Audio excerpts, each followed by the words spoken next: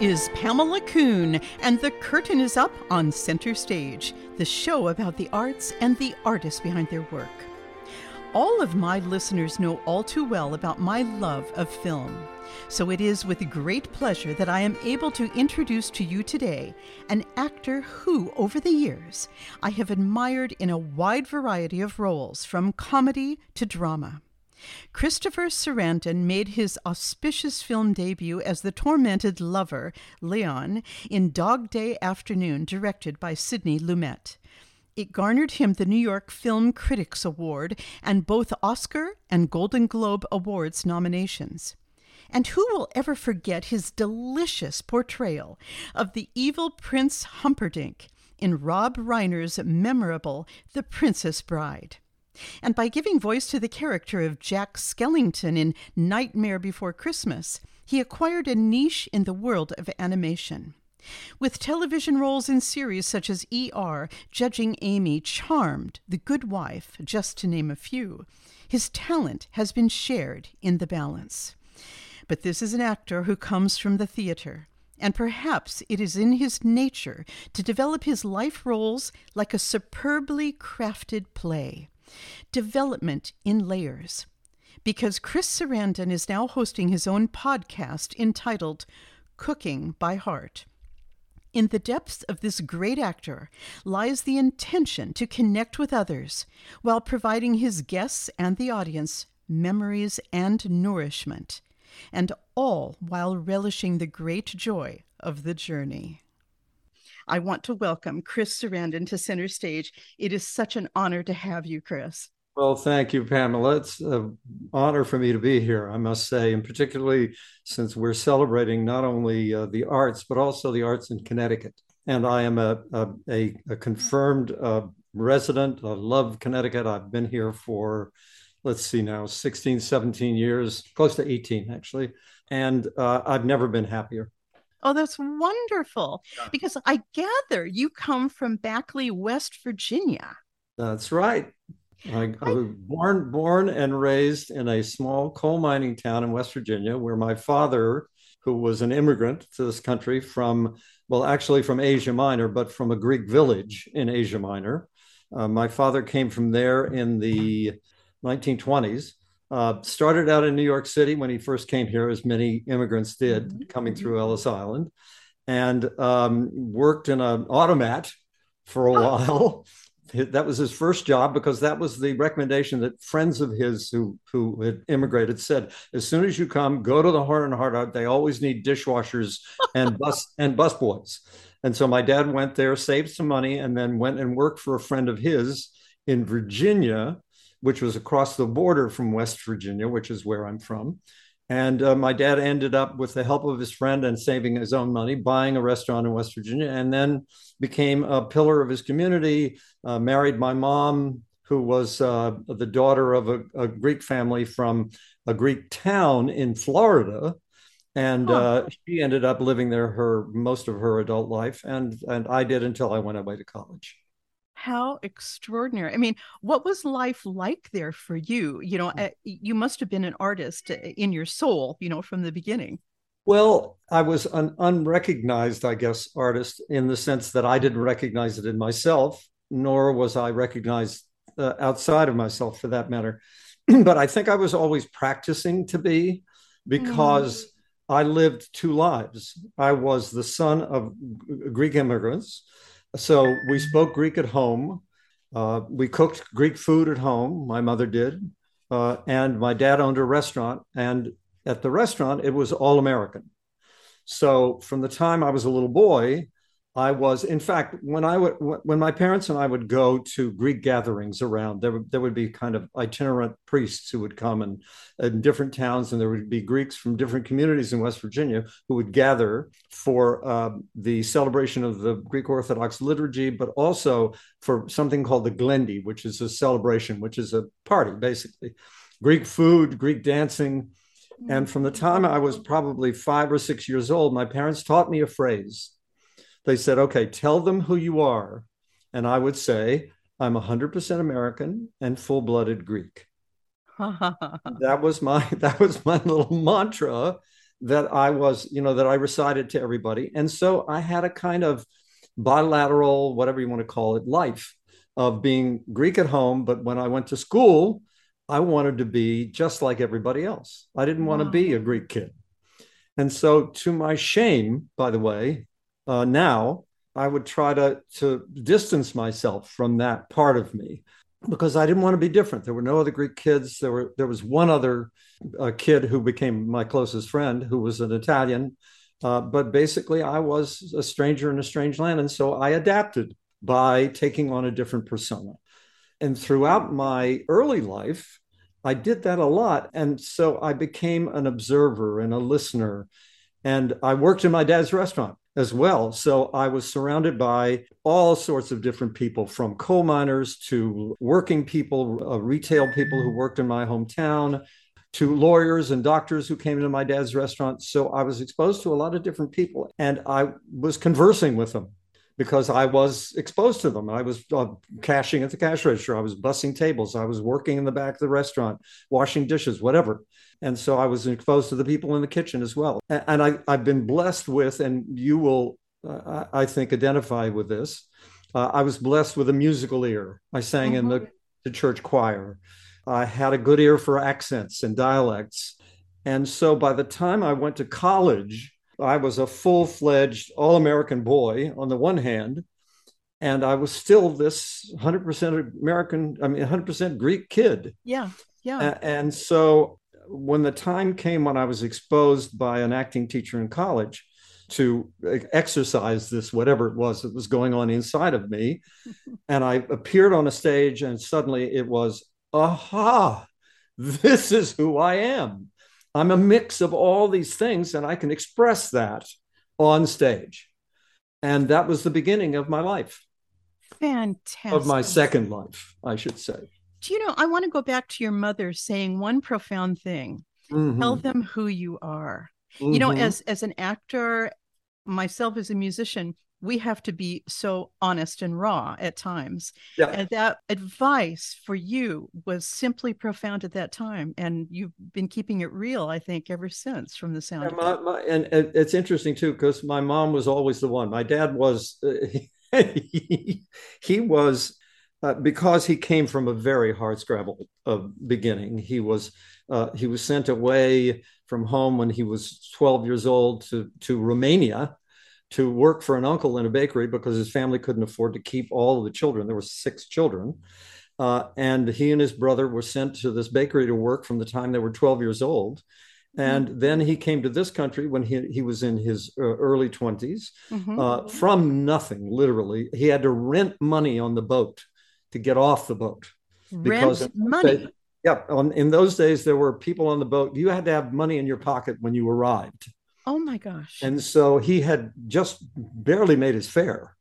And so there was somebody who said, okay, here, I'll give you $25. And when you get off, there's going to be a guy waiting for you. You give him whatever you have left in your pocket, the $25 plus maybe he had $5. So he literally had zero when he started. And he made himself, he was a made man. He became a director of the bank. He was a member of the country club. You know, he was he still had a very thick Greek accent, and he was still very Greek in his outlook. So his view of my being an actor was that I was going to become a gypsy. You know, that I was going to go traveling around in a wagon and and try to bilk people for money by performing. Whereas my mother was always, you know, do what your heart tells you to do. That's so beautiful. Yeah. That is so beautiful. Can I ask you, is Sarandon your given name? No. When my father got off the boat, I have a feeling, and I've expressed this often. There's a wonderful Elia Kazan movie called America, America. Yeah. Which he chronicles the journey of his, I believe, his grandfather, who came over. And my father's story was very analogous to the story he tells. But what happens is the guy's name, I believe, is Ioannis Kababian. Okay, he took on an Armenian name when he was in the old country. And when he gets off the boat, the guy in Ellis Island says to him, "What's your name?" And he says, Ioannis Kababian. And the guy says, "Joe Arness? Okay, come on." And so my dad was Sarandonidis. He was Christo Sarandonidis. So the guy probably went, Chris Sarandon. Okay, let's go. That's the scenario that, is in my mind that makes the most sense. Interesting. Very interesting. So here you are on this journey. I mean, Yeah. you've been let go from the kitchen, Yes, literally, right. your, Released. Thank God. your home and hearth. You found your real family Mm, in the world mm. of acting and walking the boards on theater. And I know that you did a lot of work at the Long Wharf Theater in New Right. Haven. That was my very first job out of graduate. Well, I shouldn't say my first job. It was my second job out of graduate school. I spent a year waiting for my now ex-wife to finish school because she was behind me. She was in undergrad and I was a grad. And so I worked for a small improv company in Washington, D.C. for a year. We played schools during the day. We did Edward Albee play and Chekhov play, and we did improvs with the kids. And then at night, Mm. we did experimental plays. And then my first audition for getting out of town, basically, was at the Long Wharf. I auditioned for the Regional Theater Association, and Arvin Brown, who was running the Long Wharf at the time, was the director, and he hired me right out of the Boondock, not the Boondocks, Washington D.C., but and Well, I you were a gypsy, Chris. You know, you were a that's gypsy. right, that's right. My father was right, and and we lived in Milford. We rented a little a shack on the beach in Milford. My ex and I and two friends because we couldn't afford the rent. I was Of being paid course. $100 a week. And we should say right now, your ex was Susan Sarandon, of Correct. course, who Correct. you grew up with in this acting family. Yes, that's right. Susan and I were at Catholic University together. She was an undergraduate and I was a grad when we met, and we fell in love, and we ultimately got married. And we spent at least, I think it was a year and a half in Milford, Mm-hmm. in this freezing cabin on the water because there was no insulation because it was a summer cottage, but it was the only place we could afford. Oh my gosh. And then we both serendipitously got agents in New York. We moved to New York, and I immediately got a soap opera. And then Susan started working and got a series, and then I got a Broadway show, and we were off and running. I mean, it And was really kind of you were extraordinary. off. Yeah. So so tell me the importance of mentors in your early life, especially like at Long Wharf. I mean, you know, we know this is a watershed moment for you as an actor. What mentors, who came by along the way in your path that were significant to you? First was a man who, when I was in undergraduate school at West Virginia University, who I took an acting class just on a flyer because I thought it would be fun. And he told me, sort of midway through the semester, he said, "Do you want to be in a play?" And at the time, I was very involved in politics. I was coordinating homecoming weekend, and I was the leadership conference, and I was going on a fast political track. And I said, "I'm sorry, I don't have the time." And he said, "Oh, it's a small part. Don't worry." So I said, "Well, what the hell? I got to wear a toga." So it was a production of Julius Caesar in a small little, sort of laboratory theater. And when I finished that production, he said, "You know, you're too good at this to waste it. This is what you should be doing." His name was Chuck Neal, Charles Neal, Professor Charles Neal. And he said, I want you to play the lead in the next play, Tartuffe, which is a Moliere play, and it's the title character in the play. And the cherry on the sundae was that not only did I get to wear a false nose and a wart, but the woman who was playing opposite me was a Miss West Virginia. So What a immediately, bonus. immediately I said yes, and that was it. I was done. I dropped everything. I dropped all of my political responsibilities. I moved out of the fraternity house. I moved into a boarding house with an 80-year-old lady, lovely old woman. She and I shared a kitchen, and we each had a bedroom on either side of the kitchen. And I just completely threw myself into being in every play I could because I had no experience. Right. Yeah, Right. and then so he was the first, Chuck Neal, and I think probably a guy by the name of Arvin Brown who ran the Long Wharf. was the next one because Arvin saw I did an audition for Arvin, and he hired me literally, wet behind the ears, graduate student out of school. And I was in his company. I was playing lead roles. I was in the Indian Once of the Bronx with Harvey Keitel, and it was a wonderful company, by the way. And Arvin was always encouraging, and he introduced me to my first agent. Arvin did. Look at that. So, and then full circle, Arvin, who became a very successful television director later in his career, and I think is still doing it, and lives in Los Angeles. I worked with Arvin on a TV series that he directed. So we got to work together again when I was a professional actor, and he was a I love that. I love that full circle complete. Yeah, and absolutely. This is why it's so important for all of us as artists to really take stock of the fact that mentors have had such a profound effect on our lives at some point. Absolutely. It's a wonderful thing to reflect on, and especially coming out of this pandemic when we're not seeing so many people personally, to reflect. That's a beautiful thing. Thanks for sharing. Yeah. I always try and speak about mentoring as one of the most positive elements of an actor's or an artist's life. You and I know that it is too easy to be down on ourselves or to lose that spark of confidence. And sometimes just one thing someone says. Yes, exactly. Interestingly, while I've been doing this podcast for a time, and I'm still associated at various times with the Sacred Heart University Community Theater in downtown Fairfield. And in the beginning, I was doing some of the podcasts at their diner on the campus.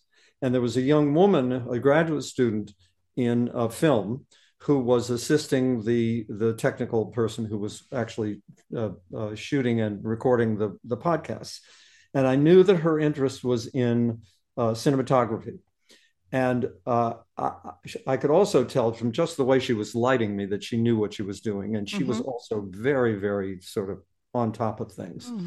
And so she was for the podcast, my first editor. I said to her, "You want to go to work for me?"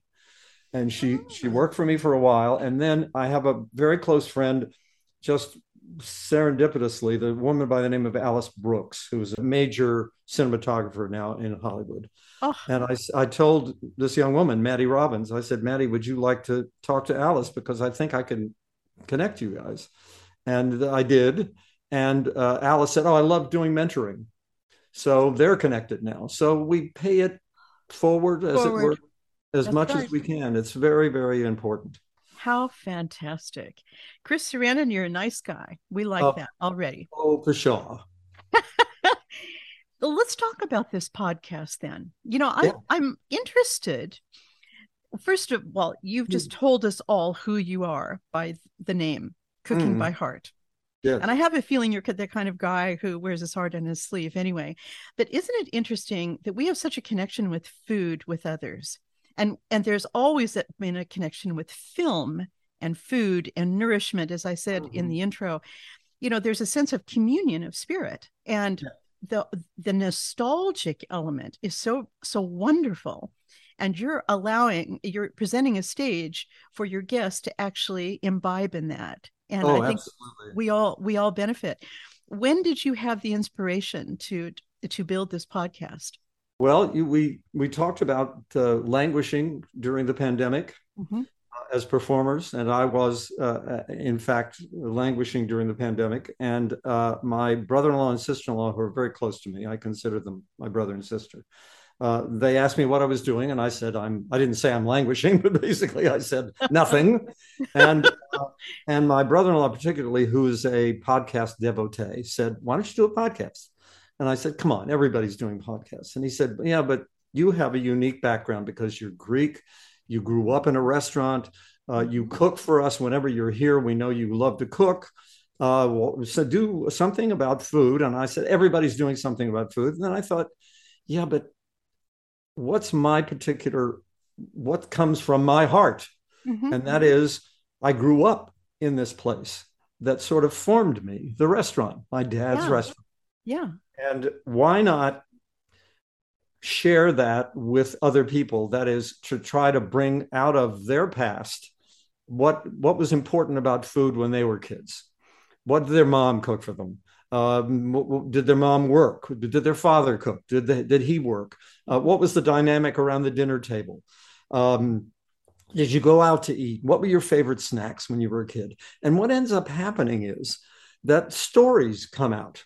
It's not really about the food per se, although I ask each of my guests to give a recipe, and they immediately and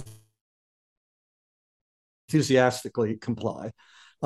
It's about the stories and the people attached to that memory, to that childhood memory, which is, as we all know, so very, very strong in all of our lives. And what comes out of these conversations is really it's quite extraordinary. Funny stories, sad stories as well. This is not just a feel-good podcast. This is really about the stories of our lives as we're growing up, and how it's influenced us going forward. This is amazing. What a wonderful idea, because, I'm already feeling awash with the memory of food myself. You're inspiring me to think of my own connections. And, when I think of great films like Moonstruck, Babette's Feast. Oh, Babette's Feast. I mean, my Dinner with Andre. I mean, we're talking about food as a source of communion. Yeah, literally. That's right. That's right. You're absolutely right, because this does, it's not just another cooking show, thank God. I mean, we've got enough of those, but you're talking about something much deeper, and this pleasure principle, which permeates all of us. And I think it's a marvelous thing. Yeah. And I'm trying to, even though in the beginning, just in terms of attracting listeners, I've concentrated very much on people in the entertainment field, because I know a lot of them, of course, and literary people as well. I also have a federal judge who's an old friend of mine, who's a gourmet cook, who talks about growing up in West Virginia, and a woman who worked for the family, an illiterate woman, who made this extraordinary bread recipe by literally grabbing handfuls of flour and pouring untold amounts of water. Who knows? He said she never made less than 10 loaves of bread. So that's the only recipe he has, is for 10 loaves.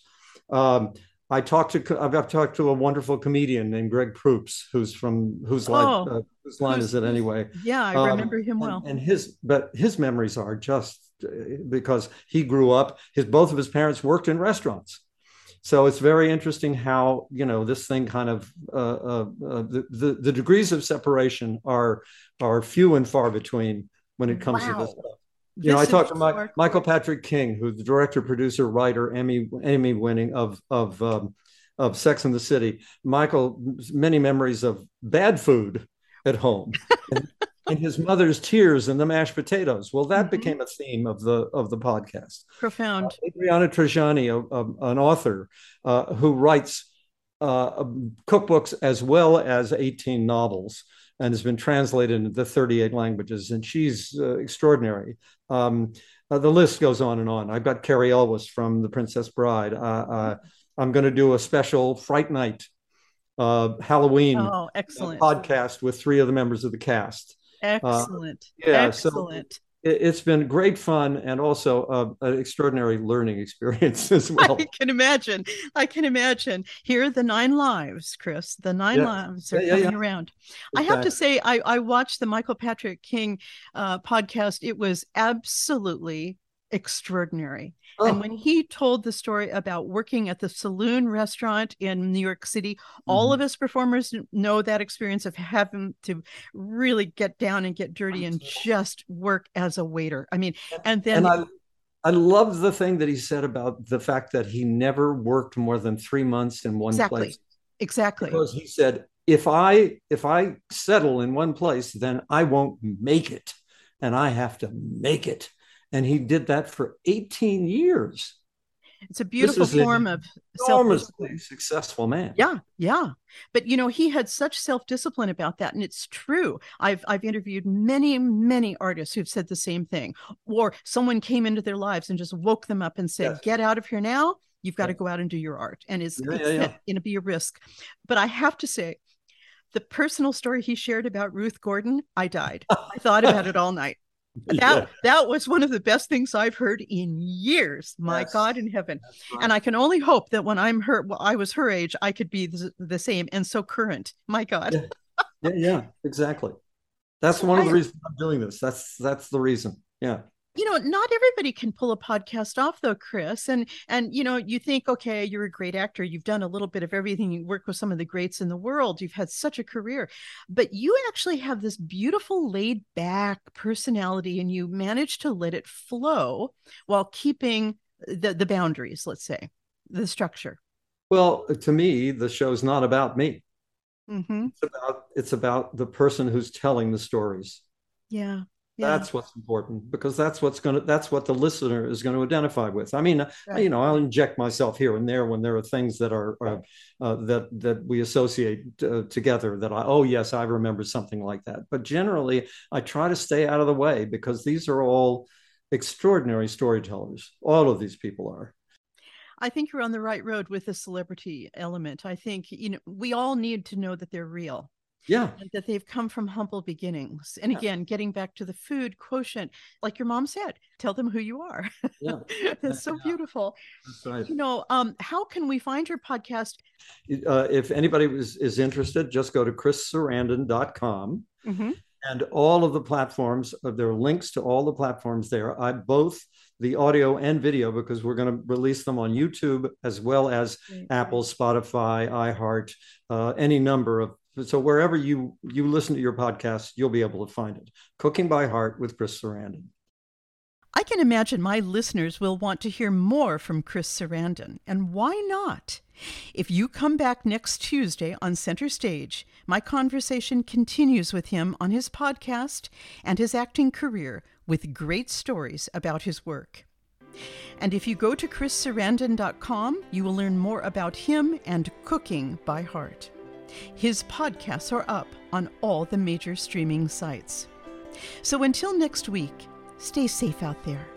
This is Pamela Kuhn, and the curtain is now down on Center Stage.